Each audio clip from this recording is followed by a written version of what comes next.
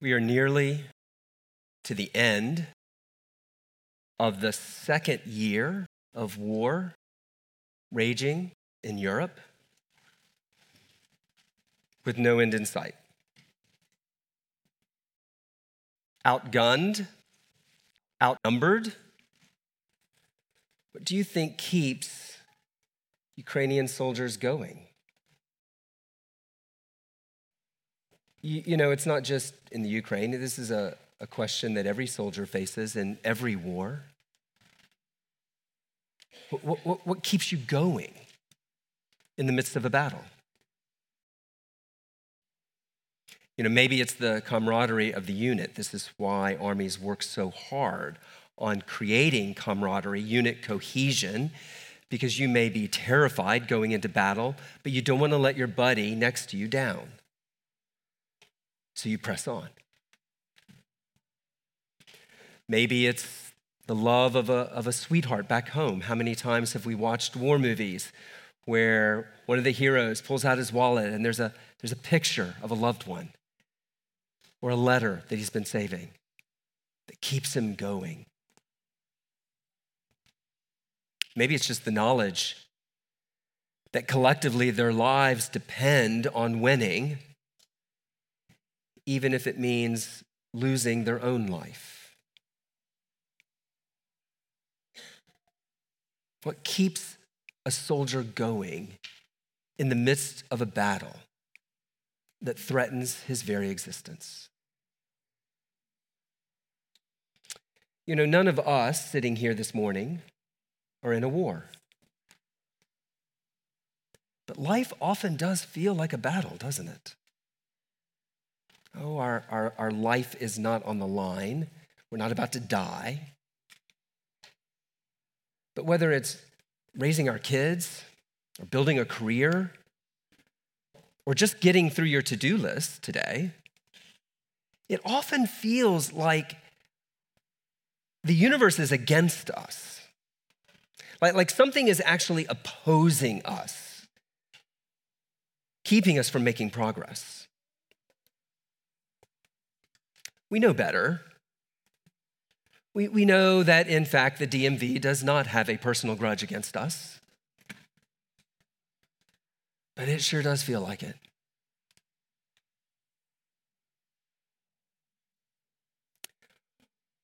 What if the universe, or at least part of it, actually is against us? What if that feeling we have is not irrational? You know, according to Christianity, we do not live in a neutral world. This is not one big cosmic Switzerland. No, we understand as Christians that there's a spiritual battle going on every day behind the scenes. A battle between good and evil, a battle between God and Satan. And in all sorts of ways, that spiritual battle manifests itself in history writ large, but also spills over into our lives. Now, Christianity is very clear. We should not think of this battle as a matched contest whose outcome is uncertain. No, Christianity is very clear. God wins. We know the end of the battle. But here we are in the thick of it, and it is a battle all the same. The question that I want you to consider this morning is, first, whose side are you on? And second, if you're already a Christian, if you understand yourself to be on God's side, how do you intend to persevere in this battle? How are you going to make it through to the end? That is what the final vision that God gave Daniel in the book of Daniel is all about. Making it to the end of the battle. And it's what we're going to look at this morning. So turn with me, if you would, to Daniel chapter 10. Daniel chapter 10. If you're using one of the Bibles that we provided, this is found on page 793. We're going to be looking at Daniel chapter 10 and chapter 11 this morning. There's a lot of text. I'm not going to be able to read all of it. You're going to be helped, though, by keeping your Bibles open because I'm going to be referring to it repeatedly. Daniel chapter 10 and chapter 11 is what we're looking at. Next week, we'll conclude with Daniel chapter 12. Let me just read the first verse of Daniel chapter 10 to set the scene. Daniel 10, verse 1. In the 3rd year of King Cyrus of Persia, a message was revealed to Daniel, who is named Belteshazzar. The message was true and was about a great conflict. He understood the message and had understanding of the vision. Let me stop there. Chapters 10 to 12 are actually one final vision. There are 4 visions that Daniel receives beginning in chapter 7. Chapter 10 begins the last of them, the 4th and final vision. Chapter 10 actually gives us the context of the vision. Chapter 11 is the main part of the vision. Chapter 12, which we'll look at next week, is the conclusion of the vision. Now, we're told when this message, this vision comes to Daniel, it's 536 BC.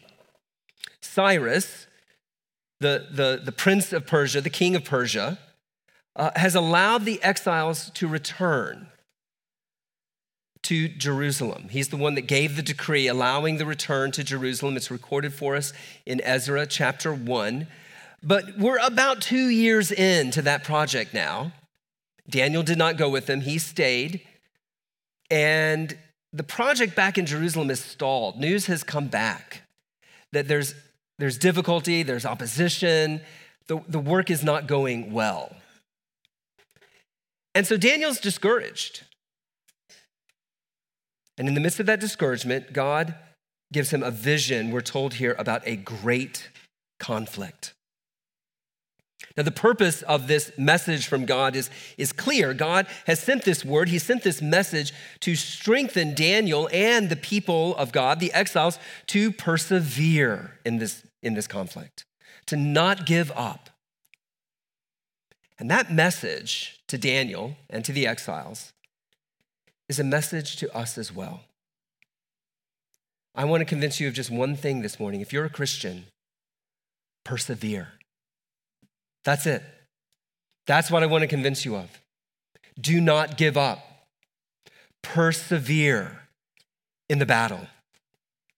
Now, God gives Daniel, and Daniel then gives us 3 reasons to persevere, which we're going to look at this morning. We should persevere because God is protecting us. We should persevere because God, in the midst of the battle, is refining us. And we should persevere because God will rescue us. We don't have to persevere forever. Now, as we consider this message, what I want you to consider more than anything else is this a message for you? Let's start then in Daniel chapter 10 with this first reason for persevering. Persevere because God is protecting us. We'll pick it up in verse 2. I'm going to read all of chapter 10. In those days, I, Daniel, was mourning for 3 full weeks. I didn't eat any rich food, no meat or wine entered my mouth, and I didn't put any oil on my body until the 3 weeks were over. On the 24th day of the 1st month, as I was standing on the bank of the great river, the Tigris, I looked up, and there was a man dressed in linen with a belt of gold from Uphaz around his waist. His body was like beryl, his face like the brilliance of lightning, his eyes like flaming torches, his arms and feet like the gleam of polished bronze, and the sound of his words like the sound of a multitude. Only I, Daniel, saw the vision. The men who were with me did not see it, but a great terror fell on them and they ran and hid. I was left alone looking at this great vision. No strength was left in me. My face grew deathly pale and I was powerless. I heard the words he said, and when I heard them, I fell into a deep sleep with my face to the ground. Suddenly, a hand touched me and set me shaking on my hands and knees. He said to me, Daniel, you are a man treasured by God. Understand the words that I'm saying to you. Stand on your feet, for I have now been sent to you. After he said this to me, I stood trembling. "Don't be afraid, Daniel," he said to me. "For from the first day that you purposed to understand and to humble yourself before your God, your prayers were heard. I have come because of your prayers. But the prince of the kingdom of Persia opposed me for 21 days. Then Michael, one of the chief princes, came to help me after I had been left there with the kings of Persia. Now I have come to help you understand what will happen to your people in the last days, for the vision refers to those days." While he was saying these words to me, I turned my face towards the ground and was speechless. Suddenly, one with human likeness touched my lips. I opened my mouth and said to the one standing in front of me, "My Lord, because of the vision, anguish overwhelms me and I'm powerless. How can someone like me, your servant, speak with someone like you, my Lord? Now I have no strength and there's no breath in me." Then the one with the human appearance touched me again and strengthened me. He said, "Don't be afraid, you who are treasured by God. Peace to you. Be very strong." As he spoke to me, I was strengthened and said, "Let my Lord speak, for you have strengthened me." He said, "Do you know why I've come to you? I must return at once to fight against the prince of Persia, and when I leave, the prince of Greece will come. However, I will tell you what is recorded in the book of truth. No one has the courage to support me against those princes except Michael, your prince. In the first year of Darius the Mede, I stood up to strengthen and protect him." We'll stop there. Daniel, we're told here at the beginning, has mourned and prayed these first 21 days of the first month of the year. Now that should strike us because that's when Passover happens. And Passover, of course, is a great celebration. It's a feast. But Daniel has actually mourned through the Passover celebrations and the Feast of Unleavened Bread. He's been struggling in prayer all the way through it. This is how deep Daniel's discouragement is at the news that has come from Jerusalem. And on the 24th day of the month, a few days after the festival is ended, all of a sudden he receives this vision.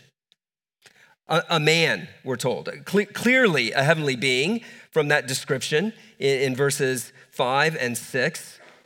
A heavenly being, clothed in priestly garments. That's the point of the white linen and the gold sash. And he appears before Daniel above the Tigris River. Again, clearly heavenly. Now, no one else sees it. He's got guys with him, but no one else sees it. And yet, though they don't see anything, they are all gripped with fear, like something's going on, and they all run away. And Daniel is left alone, we're told there at the end of verse 6, or verse 5 and 6. Now, who is this man? Who is this figure that he sees above the Tigris River? Some have suggested that this is a pre-incarnate appearance of Jesus Christ. And the main reason for this is because this exact same imagery is used by John in Revelation chapter 1 to describe his vision of Jesus.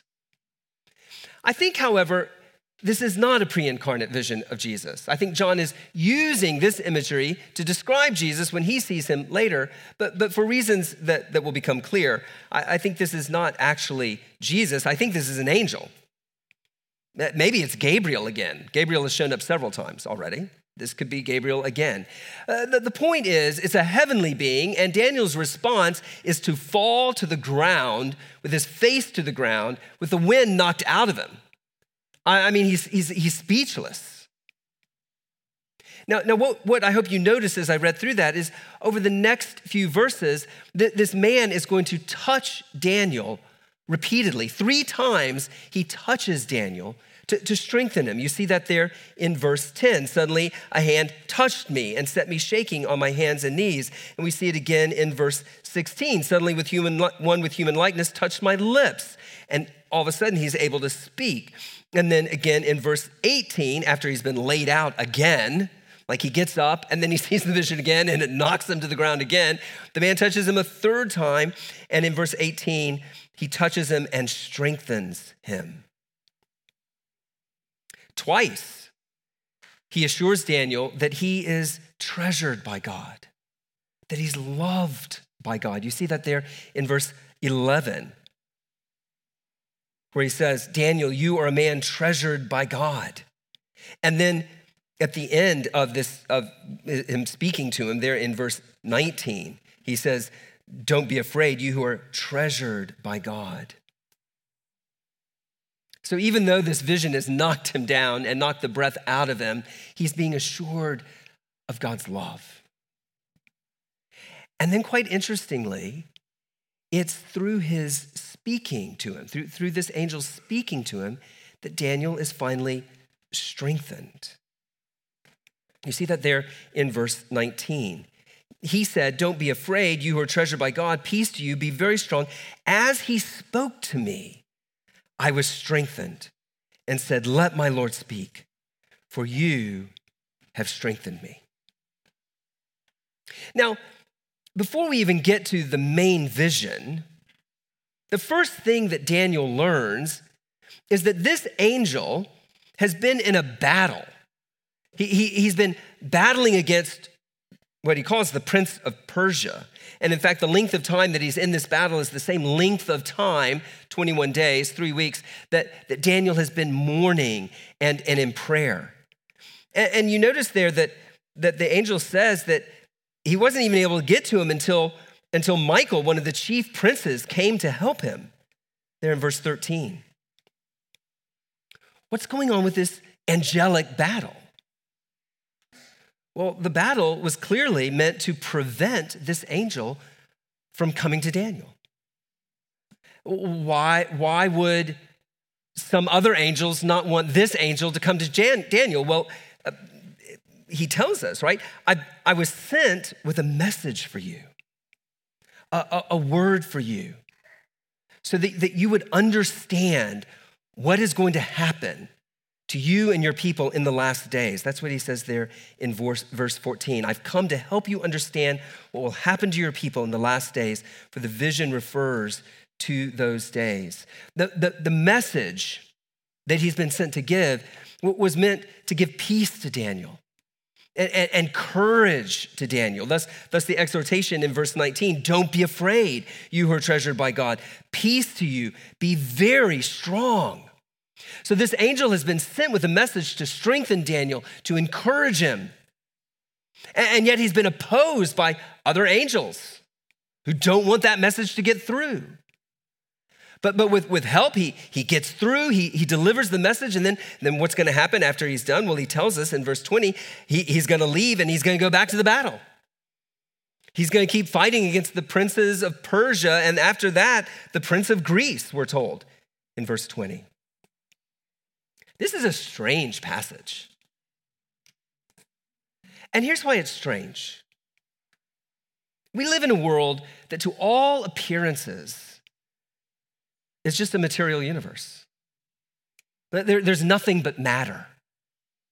All that happens in this world happens because of cause and effect, as matter acts on matter. And whatever can't be explained that way, we attribute then to human agency. That's it. That's all there is in the world. That's what this world looks like. But friends, the Bible is very clear. That is not the whole story. There's a spiritual world, an unseen world, behind the scenes, as it were. Demons and angels, demonic powers, angelic powers are at war with one another. And some of those powers are bent on the destruction of God's people, the discouragement of God's people. They don't want God to be able to speak to his people. And yet other angelic powers are devoted to protecting God's people, as we see here. We need to take this on board, and this is hard for us as modern people.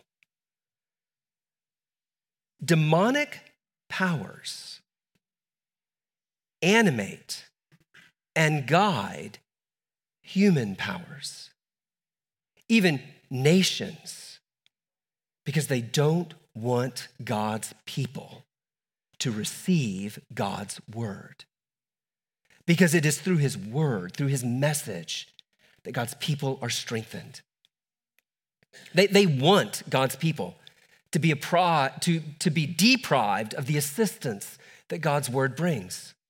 That they want God's people to be discouraged in their suffering. They want God's people even to despair that deliverance is coming. But in fact, as Daniel 10 makes very clear for us, God is protecting his people. God deploys his angels to guide history and events to ensure that his word, his message of salvation gets to his people. And we can see this not just on the pages of Daniel chapter 10, we can see this throughout history. We can see this in the early years after the church when, for a variety of reasons, it appeared that the scriptures were going to be lost as various forces sought to destroy the scriptures. And yet, as we look at history, we see that God faithfully preserved his word for his people as it got translated in all sorts of different places. We can see this at the time of the Reformation, when it seemed as if the gospel had been lost. And yet God raised up men like Martin Luther and John Calvin and others to recover that gospel. And at just the right time, right before that, you get the invention of the printing press so that the Bible gets printed and translated and circulated everywhere.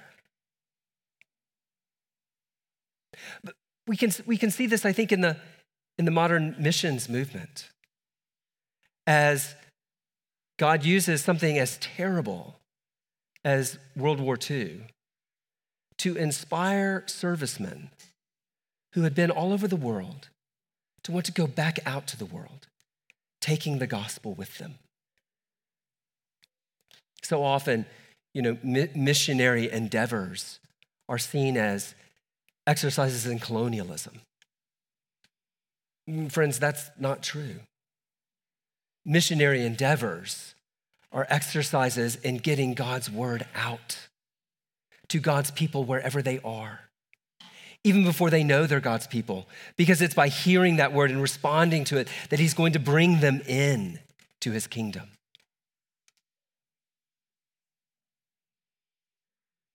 God is engaged in a great battle on your behalf to get his word to you, because it is through his word that you are strengthened for all that lies ahead, because it is his word that brings life. It is his word that heals. It is his word that assures you of his love. What role do we have to play in this battle? Friends, the weapons of spiritual warfare that have been given to us are the ordinary means of grace. That's what we call them, the ordinary means of grace. And we see Daniel using them right here.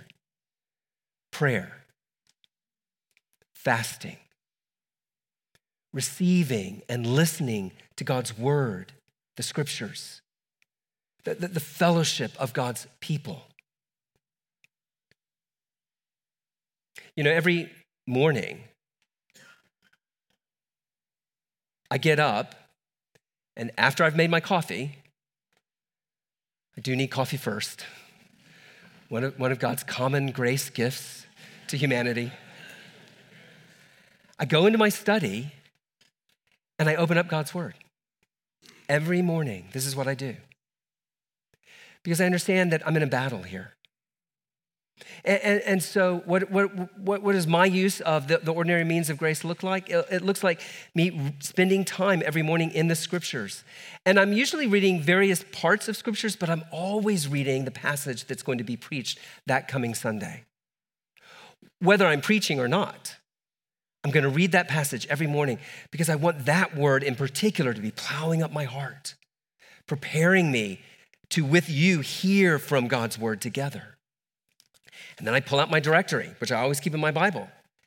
And after praying for my own family and for my schedule, I pray for you. because I understand that you're in this battle with me. And so this morning, I looked at page 10 because it's the 10th. And I prayed for Jim and Dulcia, and for Oliver and Christina, and for Dylan and Molly, and for Larry and Elaine, and for Philip, and for Michael and Juliet, and for Kaz and Sue-Ann, and for Benji, and for PK and Hannah, and for Paul, and for Kevin and Lilia, even though she's on page 11, she's married to Kevin, so she kind of snuck on to page 10. So you get prayed for twice. And I prayed for those people by name. And I prayed the truths of Daniel 10 and 11 for those people specifically. Because we're in a battle. And yet God has given us all the weapons that we need. So brothers and sisters, do not neglect the weapons that you've been given by God for this battle. Don't be like a soldier who rushes out into battle and has left his rifle back in the barracks. Don't do that. No, through the weapons that God has entrusted us in the scriptures and in prayer, in the fellowship of the church, God is actually fighting on our behalf. God is working through those weapons to keep the malevolent intention of Satan and his demons from coming to fruition in your life and in the life of this church. We don't want to be the kind of Christians that are like too cool for spiritual warfare, too cool for prayer, understanding that there are, in fact, malevolent forces coming after this church. No, we want to be the kind of Christians who take this seriously, that we live in a world that is seen and unseen, material and spiritual, and we give ourselves to that battle. We do it, though, confidently, because we know that God is deploying all of his power, all of his resources to protect us. So, Christian, persevere, because God is protecting us. But not only that, second, persevere because God is refining us. Look at Daniel chapter 11, verse 2. The angel now says to Daniel, "Now I will tell you the truth. 3 more kings will arise in Persia, and the 4th will be far richer than the others. By the power he gains through his riches, he will stir up everyone against the kingdom of Greece. Then a warrior king will arise. He will rule a vast realm and do whatever he wants. But as soon as he is established, his kingdom will be broken up and divided to the 4 winds of heaven, but not to his descendants. It will not be the same kingdom that he ruled, because his kingdom will be uprooted and will go to others beside them." Okay, let me just stop there. The angel now proceeds to begin to explain this great conflict that is ahead. And in the opening verses, what I just read, he covers what we've already seen in previous visions. There's going to be the Persian Empire there in verse 2, which will be replaced by the Greek Empire of Alexander the Great in verse 3. But then Alexander's going to die, and his kingdom is going to be broken up into 4 kingdoms that won't go to his heirs, but that will go to others. We've seen all this before. But now all of a sudden we're introduced to 2 new kings, the king of the south and the king of the north. Look at verse 5. The king of the south will grow powerful, but one of his commanders will grow more powerful and will rule a kingdom greater than his. After some years, they will form an alliance, and the daughter of the king of the south will go to the king of the north to seal the agreement. She will not retain power, and his strength will not endure. She will be given up together with her entourage, her father, and the one who supported her during those times. In the place of the king of the south, one from her family will rise up, come against the army, and enter the fortress of the king of the north. He will take action against them and triumph. He will take even their gods captive to Egypt with their metal images and their precious articles of silver and gold. For some years he will stay away from the king of the north, who will enter the kingdom of the king of the south and then return to his own land." And I'm going to stop there because it just keeps going like that for at least another 35 verses. And your head begins to get dizzy. Like, which king of the south is this? And which king of the north is this? And what's going on? Well, I'll tell you what's going on. All the way at least to verse 35 of this chapter, what's being described is the centuries-long conflict between two of those successor kingdoms to the empire of Alexander the Great. The Ptolemaic kingdom of Egypt in the south, and the Seleucid Empire, whose capital was to the north in Syria. So this whole thing is being described from the perspective of someone who is in Jerusalem. There's a kingdom to the north, headquartered in Syria. There's a kingdom to the south, down in Egypt, and they're at war with each other. Jerusalem caught in the middle. And indeed, historically, this is exactly what happened. Jerusalem is in Palestine. Palestine is the land bridge between the empire of Egypt in the south, the Seleucid Empire to the north. And in fact, if we had time, and if this was a history lesson and not a sermon, I could go and show you how all of the various details that get unpacked in the rest of chapter 11 kind of map on to the history of the centuries-long warfare between the Seleucids in the north and the Ptolemaic Empire in the south. I mean, just one example. You heard me read about after some years, they will form an alliance. The daughter of the king of the south will go to the king of the north to seal the agreement. In fact, this is exactly what happens. The daughter of Ptolemy, Bernice, is given in marriage to the grandson of Seleucus, the initial ruler of that empire, to try to seal an alliance. It doesn't work. Everything falls apart. Warfare continues, and it continues for centuries. What we have in chapter 11 is really an expansion in detail of the 62 weeks from Daniel chapter 9, verse 25. A period that the previous vision described as difficult times. And now we know why. War will repeatedly sweep through the promised land, back and forth, for centuries, culminating finally in the worst of the kings of the north. He's introduced in verse 21 as a despised person. Royal honors will not be given to him, but he will come during a time of peace and seize the kingdom by intrigue. This is a reference to somebody we've already seen, Antiochus IV Epiphanes. We gave a lot of attention to him when we looked at chapter 8. And his rule and reign is described beginning in verse 21, but let me pick it up with verse 28. The king of the north will return to his land with great wealth, but his heart will be set against the holy covenant. He will take action, then return to his own land. At the appointed time, he will come again to the south, but this time will not be like the first. Ships of Kittim will come against him, and being intimidated, he will withdraw. Then he will rage against the holy covenant and take action. On his return, he will favor those who abandon the holy covenant.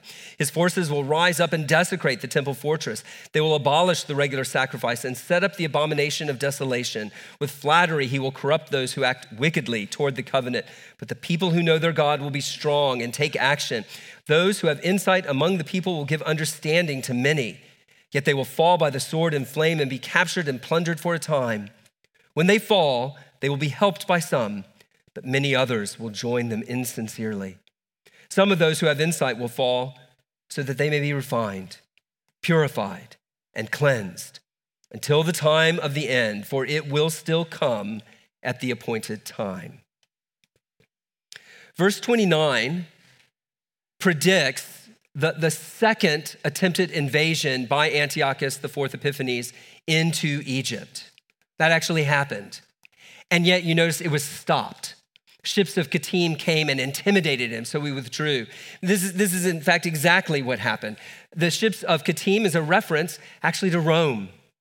Rome had sent forces and I don't know what his title was, general probably, to confront Antiochus there in Egypt. He actually confronts him and draws a circle in the sand around him and says, "You cannot leave this circle until you have given me an answer that I can take back to the Senate." Because what the Senate had said was, no, you cannot attack Egypt, because if you do, we will come against you. And indeed, Antiochus, seeing the writing on the wall, as it were, acquiesced and withdrew. and was furious at being stopped by Rome. And so on his way back, through Palestine, through Jerusalem, he desecrates the temple. He set up an altar to Zeus. And his persecution, which had already begun, trying to force the Jews to give up their worship of God and to worship the Greek gods instead, became even more intense, a bloody persecution, forcing his program of Hellenization on them. All of that is what's going on there in those opening verses of 28 down through 31, 32. So what's going on here? We've already seen that God is protecting his people. Why does he allow this brutal persecution? Why does he allow suffering in general? Well, I think we're told there in verses 32 to 35. And the conclusion there in verse 35, some of those who have insight will fall so they may be refined, purified, and cleansed. The suffering of God's people then, and it was brutal, was to be a process of refining, of purifying God's people, of cleansing them. Some, as we read in those verses, who claim to be covenant people are going to fall away. That suffering is going to make clear that they were never faithful, that they were never believers in God. But others in the midst of the suffering are going to be emboldened to teach the people of God and to call them to faithfulness. And we're told there that some are going to die as martyrs. They're going to fall. But the result will be a remnant people of God, refined by their trials until the time of the end. Friends, this is as true today as it was then. Listen to what Peter says in 1 Peter chapter 1, beginning in verse 5.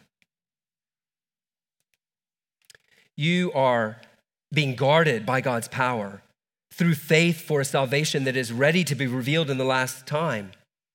You rejoice in this, even though now for a short time, if necessary, you suffer grief in various trials, so that the proven character of your faith, more valuable than gold, which, though perishable, is refined by fire, may result in praise, glory, and honor at the revelation of Jesus Christ. Friends, suffering is a normal part of the Christian life. It is not an unusual thing. It is a normal thing. Peter's going to say a little bit later in his first letter, he's going to say in chapter 4, don't be surprised when the fiery ordeal comes among you to test you as if something unusual were happening to you. When suffering comes, when testing comes, it's not that something went wrong. It's not even that you did something wrong. No, it is the Lord.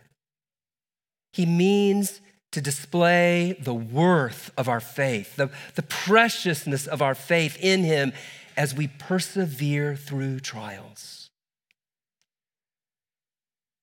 Just as God is sovereign over history, just as God is sovereign over the demonic and angelic powers that are battling, so he is sovereign over the trials that he brings into your life.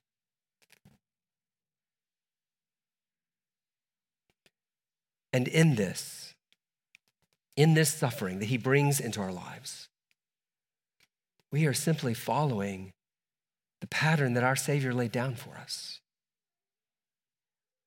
Jesus said in Luke 24, verse 26 to his disciples, after he'd gotten up from the dead, and they're amazed at what they're seeing, and he says to them, it was necessary for the Messiah to suffer these things, meaning his crucifixion and his burial, and only then enter into glory.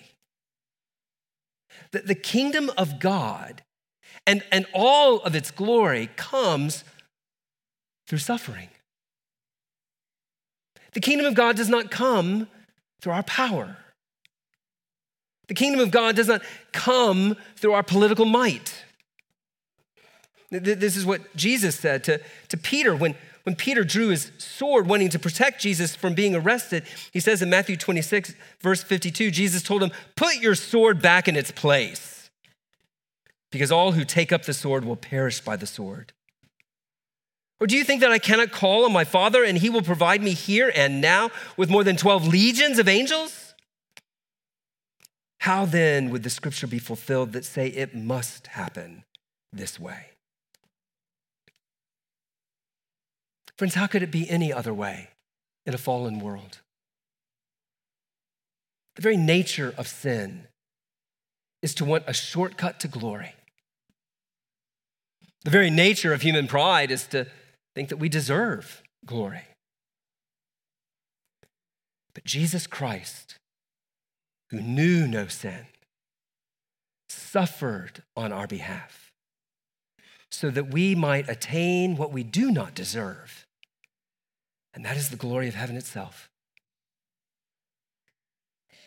But are the disciples greater than the master? Paul says in Romans chapter 8, verse 17, that we are God's children, and if children, also heirs, heirs of God, co-heirs with Christ. That sounds like glory. But then he goes on, if indeed we suffer with him, so that we may also be glorified with him. Brothers and sisters, just as the Jews suffered through 62 long metaphorical weeks of conflict and difficulty before the Messiah appeared the first time, so do we in this last short week before Christ returns the second time. John saw this in his vision in Revelation chapter 12. He writes, "So the dragon was furious with the woman and went off to wage war against the rest of her offspring, those who keep the commands of God and hold firmly to the testimony about Jesus." We do not live in spiritual Switzerland. We just don't. The spiritual battles in the heavenly realms are reflected in our lives here below. And it is part of God's plan. So, Christian, are you experiencing suffering? I know some of you are. I know that some in this room are experiencing suffering at work because they're known to be a Christian and their faith in Christ is despised in their workplace. I know that some in this room are suffering at school because Christians are looked down on at the particular school that they're attending. I know that some of you are suffering in your families because your family members don't respect your faith in Christ. Maybe they despise it. Or maybe they've taken a really different interpretation of what it means to follow Jesus, and they ridicule you for not following their way. When the Lord got a hold of my life in college, and I went home and told my family about it, my dad cussed me out. And he stopped speaking to me for months because he felt like I was throwing my life away.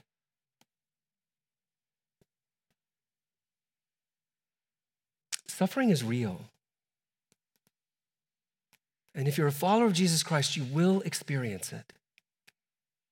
But the question is, how are you responding to it? Are you embittered because of the suffering? Are you giving in to discouragement because of the suffering? Maybe you're allowing the suffering that you're experiencing to serve as an excuse for self-pity or self-indulgence. You know what suffering is meant to do in our lives? It's meant to drive us towards holiness. That's that picture of refining as we become more like Jesus. So, Christian, what needs to change about your perspective on your suffering so that, as James tells us, we can count it all joy as God brings various trials into our lives.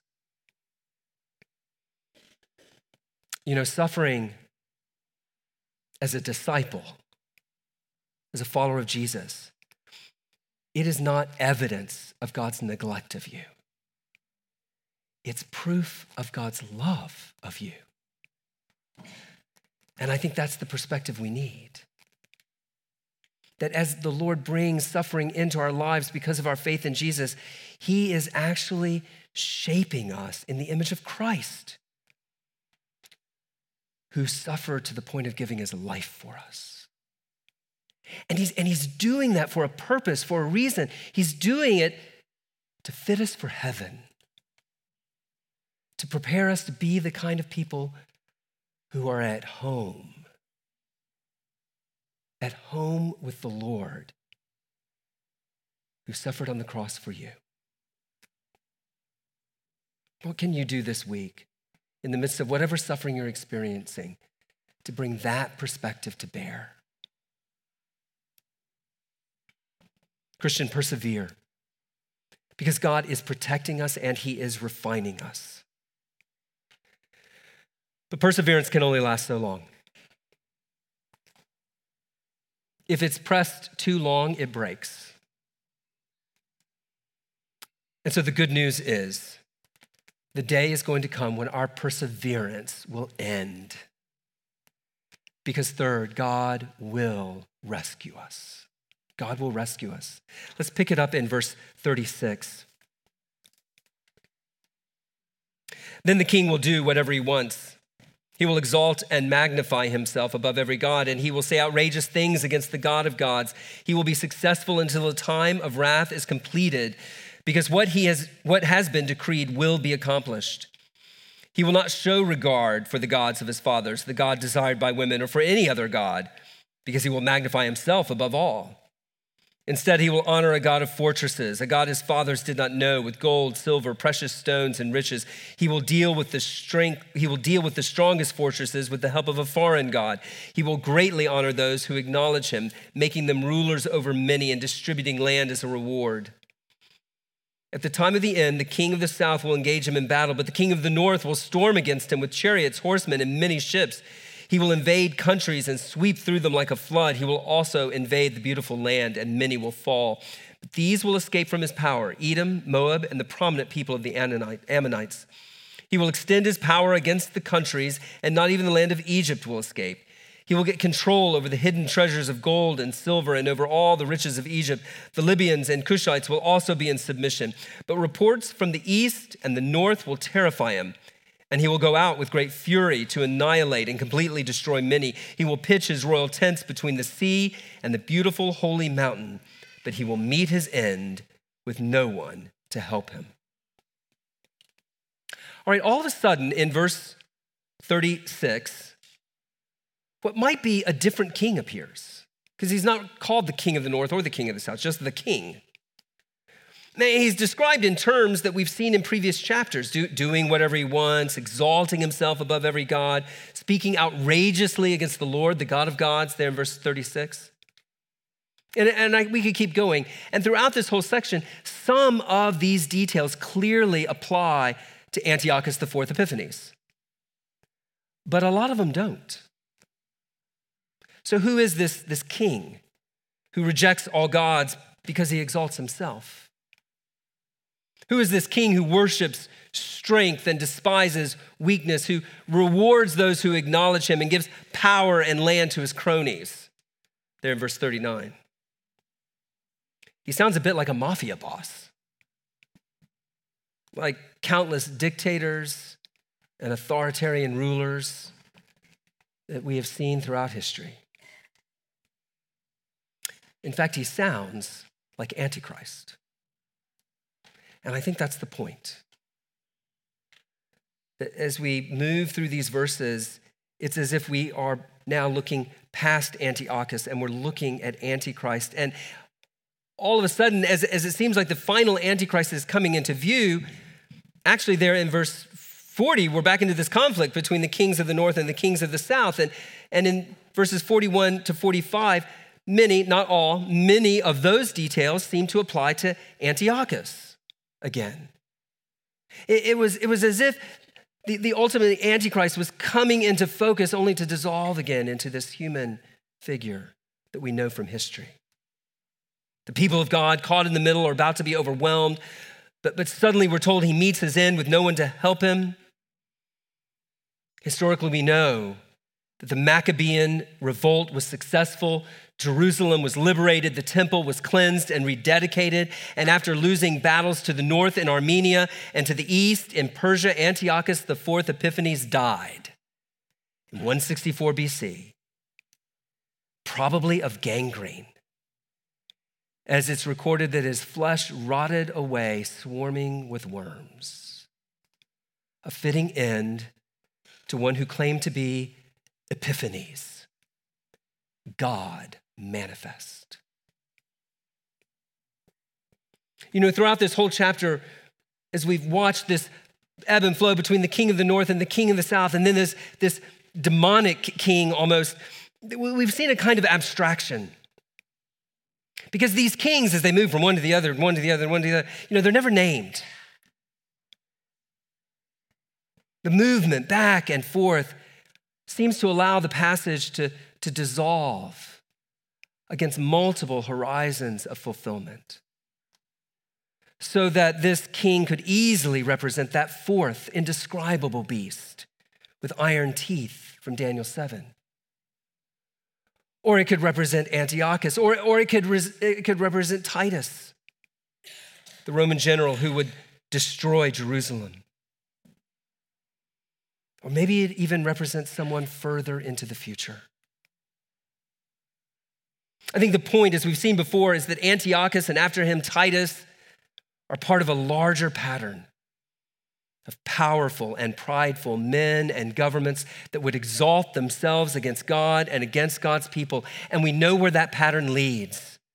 I think this is what Daniel is seeing. It leads ultimately to the person that Paul calls the man of lawlessness, the ultimate Antichrist, who will set himself against Christ and his church at the end. John, in the book of Revelation, describes him as the beast who deceives the world for 42 months. That would be 3.5 years, blaspheming God and waging war against the saints. But the word that Daniel receives about any and every Antichrist to come is that God will rescue his people. And he will do it at the appointed time. You see that phrase, it got repeated over and over again. You see it in verse 27, the two kings whose hearts are bent on evil will speak lies at the same table, but to no avail. For still the end will come at the appointed time. And then in verse 35, some of those who have insight will fall so that they may be refined, purified, and cleansed until the time of the end, for it will still come at the appointed time. And then again in verse 36, he will be successful until the time of wrath is completed, because what has been decreed will be accomplished. Friends, at the appointed time, Antichrist, whether it was Antiochus or Titus or whoever is yet to come in the future, at the appointed time, Antichrist will meet his end with no one to help him. Paul tells us in 2 Thessalonians chapter 2 how that will happen. Paul is looking forward to that day of the ultimate Antichrist, and he says in verse 8, the Lord Jesus will destroy him with the breath of his mouth and will bring him to nothing at the appearance of his coming. Jesus Christ, the living word of God, God's message to us, will rescue us from this great conflict now and at the end, and he will do it by the breath of his mouth, by his word. And that word is the gospel. It's Advent. We're celebrating the first coming of Jesus Christ, who came at first in weakness. But the good news of the gospel is that though Jesus appeared weak, it was in his weakness that he was winning the battle that we needed him to win. The good news is that on the cross, Jesus was not defeated. He was conquering.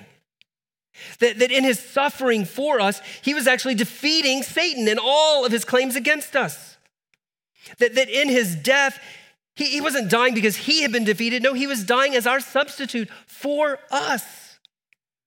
And in his resurrection, we now stand justified before God, declared not guilty. And so we wait, persevering in hope for Jesus to return from heaven and rescue us from the coming wrath, as Paul says in 1 Thessalonians chapter 1. Friend, if you're not a Christian, you need to understand that the conflict I've been trying to describe today is real, even if you don't see it. But I think you feel it. I think you know it to be true in your heart. This conflict is real, but the outcome is not uncertain. Paul goes on in 2 Thessalonians, after describing Jesus' defeat of the man of lawlessness, he goes on to say that people perish eternally because they did not accept the love of the truth. What truth? The word of the gospel. They did not accept the love of the truth and so be saved. For this reason, God sends them a strong delusion so that they will believe the lies, so that all will be condemned, those who did not believe the truth but delighted in unrighteousness. Friend, do not turn away from this word that I'm telling you today. Do not turn away from this message from God, a message of love in Jesus Christ, because this world is not neutral and it is not what it seems.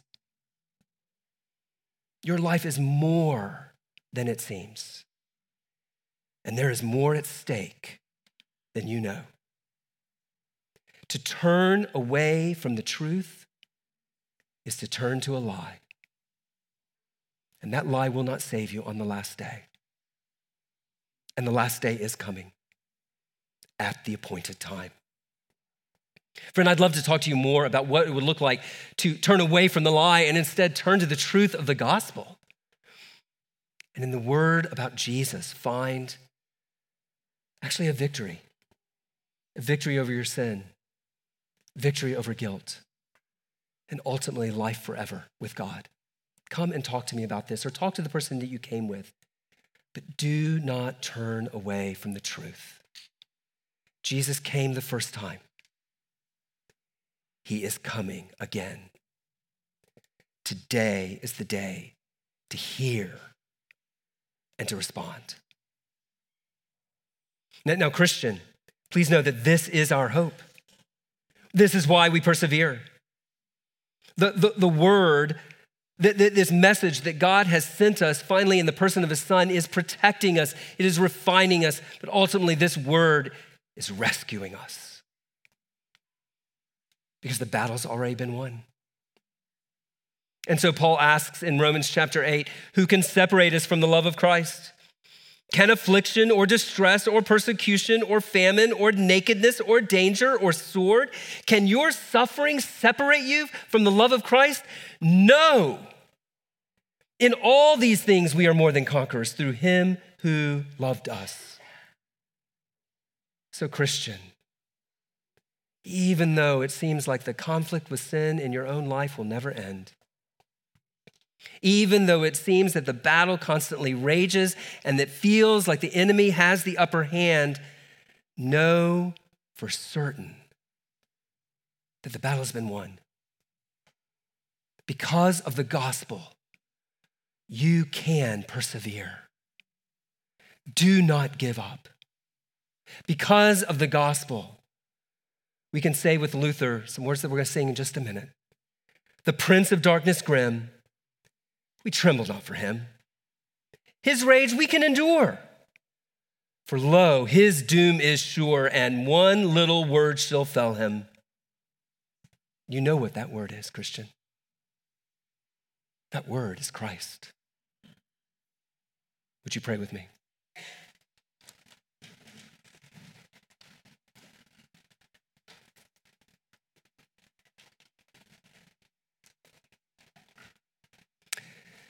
Take a moment and just maybe confess to the Lord Whatever it is in your life right now that is keeping you from trusting fully in his word of salvation for you.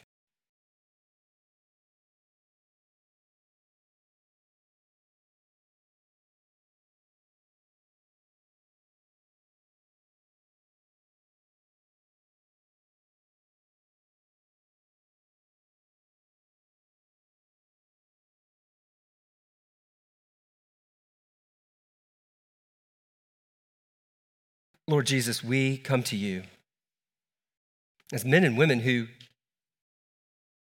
have been so often fighting on the wrong side. In our sin, we've been traitors to you. And yet in the gospel, you have come to us and you have fought and defeated our greatest enemy, and you have brought us in Christ to your side. Lord Jesus, we pray that we would be men and women who put our faith wholly in Christ. We pray that we would be boys and girls who are not deceived by the enemy. We pray, Lord Jesus, that we would persevere in faith, knowing that you have done all of the work for us. And we ask this in Christ's name. Amen. And so now, may the grace of our Lord Jesus Christ and the love of God and the fellowship of the Holy Spirit be with us all now and forevermore. Amen. Go in peace.